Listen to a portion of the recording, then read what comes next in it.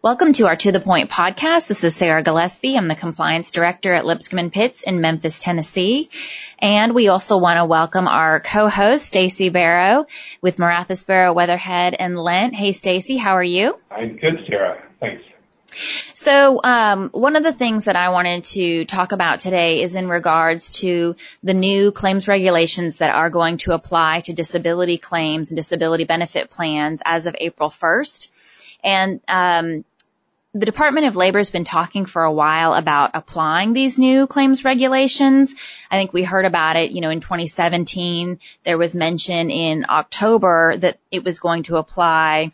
In October, there was a delay that was announced. And so April 1st is now the date. Any claims that are filed on or after April 1st, 2018 will have this new final rule apply. So Stacey, what I'm hoping is that you can explain what is this rule, what does it mean, what does it do, and what plans would be subject to it. So these are new enhanced disability plan claims procedures. They apply to all ERISA-covered plans that pay a benefit based on a disability. So certainly all of your group long-term disability plans will be subject to these new claims procedures, as well as fully insured short-term disability plans.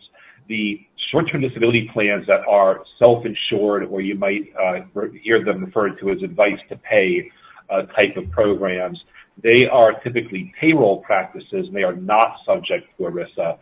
They would not be subject to these new final rules. So generally it's going to be your fully insured short-term disability plans and your long-term disability plans will be subject to these new regulations. So what do these regulations do? Like what are the rules saying has to happen for claims after they're filed after April 1st?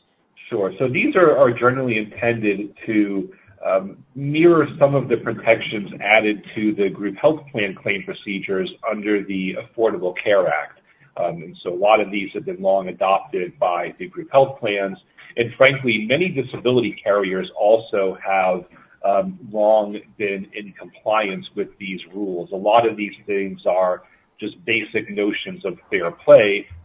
There are some new disclosure requirements. You have the right to access your claim file.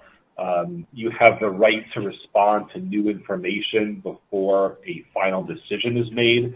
One of the things that used to happen sometimes under long-term disability plans is that an individual would file a claim, the carrier would adjudicate it, and then they would deny it for reason X. And the claimant would appeal. The carrier would look at it again and say, okay, we're not denying you for reason X, we're denying you for reason Y. And then the participant or claimant would appeal again. The carrier would look at it again and say, okay, it's actually not X or Y, it's actually reason Z, why you're not eligible for benefits or why it's not a valid claim. And by the way, you've reached your last appeal, so that's the final decision. And those kinds of things obviously are kind of fundamentally unfair, and so participants will have the right to respond to new information before any final decision is made. There are other rules to avoid conflicts of interest, as well as the ability for a participant to basically go right to federal court if the plan doesn't follow its claims procedures other than for de minimis errors. So in general, it sounds fairly positive, at least insofar as the member is concerned and their additional options. It is, yeah. It shouldn't be all that burdensome on employers or even the carriers, but it is a positive thing for employees and other participants. So speaking of employers, what, if anything, do they need to do?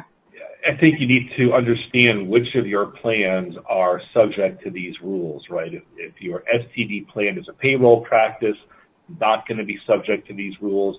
Your long-term disability plans, as we said, they are going to be subject to these rules. And then you figure out if any amendments need to be made. Now, for the most part, the carriers are going to be in charge of doing this, and they're responsible for it as they're ultimately the claims payer here. like Sarah said, some carriers are already well in compliance with these rules, and they probably won't be doing much of anything in terms of notifying participants. Other carriers might look at their documents and say, well, we're going to make some adjustments, but we're not going to do it immediately. We're going to be more in operational compliance with this rule.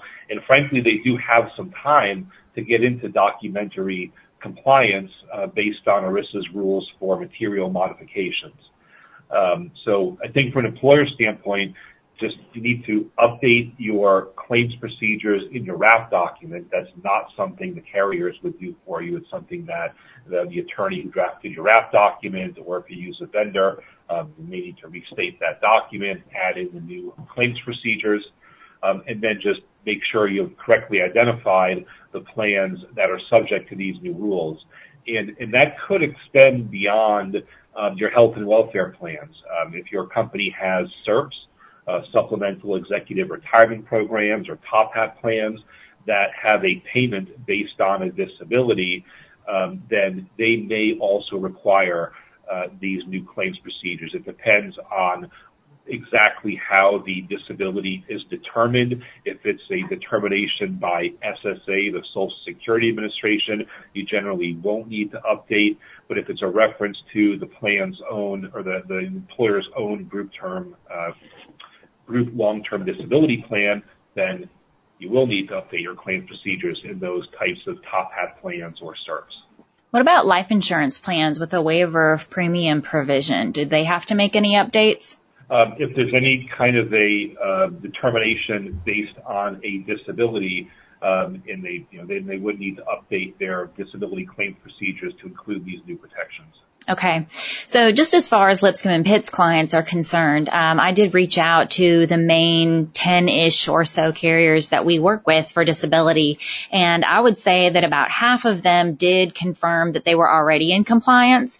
They felt this was something that, they had already initiated years ago just based on what general health, group health plans were required to have in place under ERISA. And then the others were saying that they were sending out communications. And so, like Stacey said, there are ERISA rules for SMM, summary of material modifications, and all that should be followed when passing those on along to your eligible employees. But I think the good news is that employers can trust in most situations where they're working with a fully insured carrier, that the carrier is helping you out.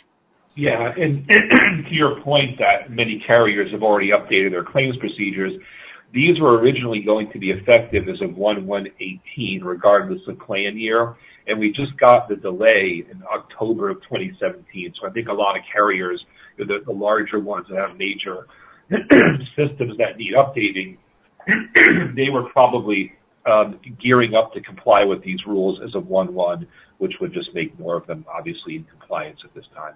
Right, that makes sense. So to the extent that you have a self-funded long-term disability plan, you, the employer, would be responsible for making the updates to that and communicating that to employees. But you can rely on your carriers for most of the fully insured situations and the communications that they provide.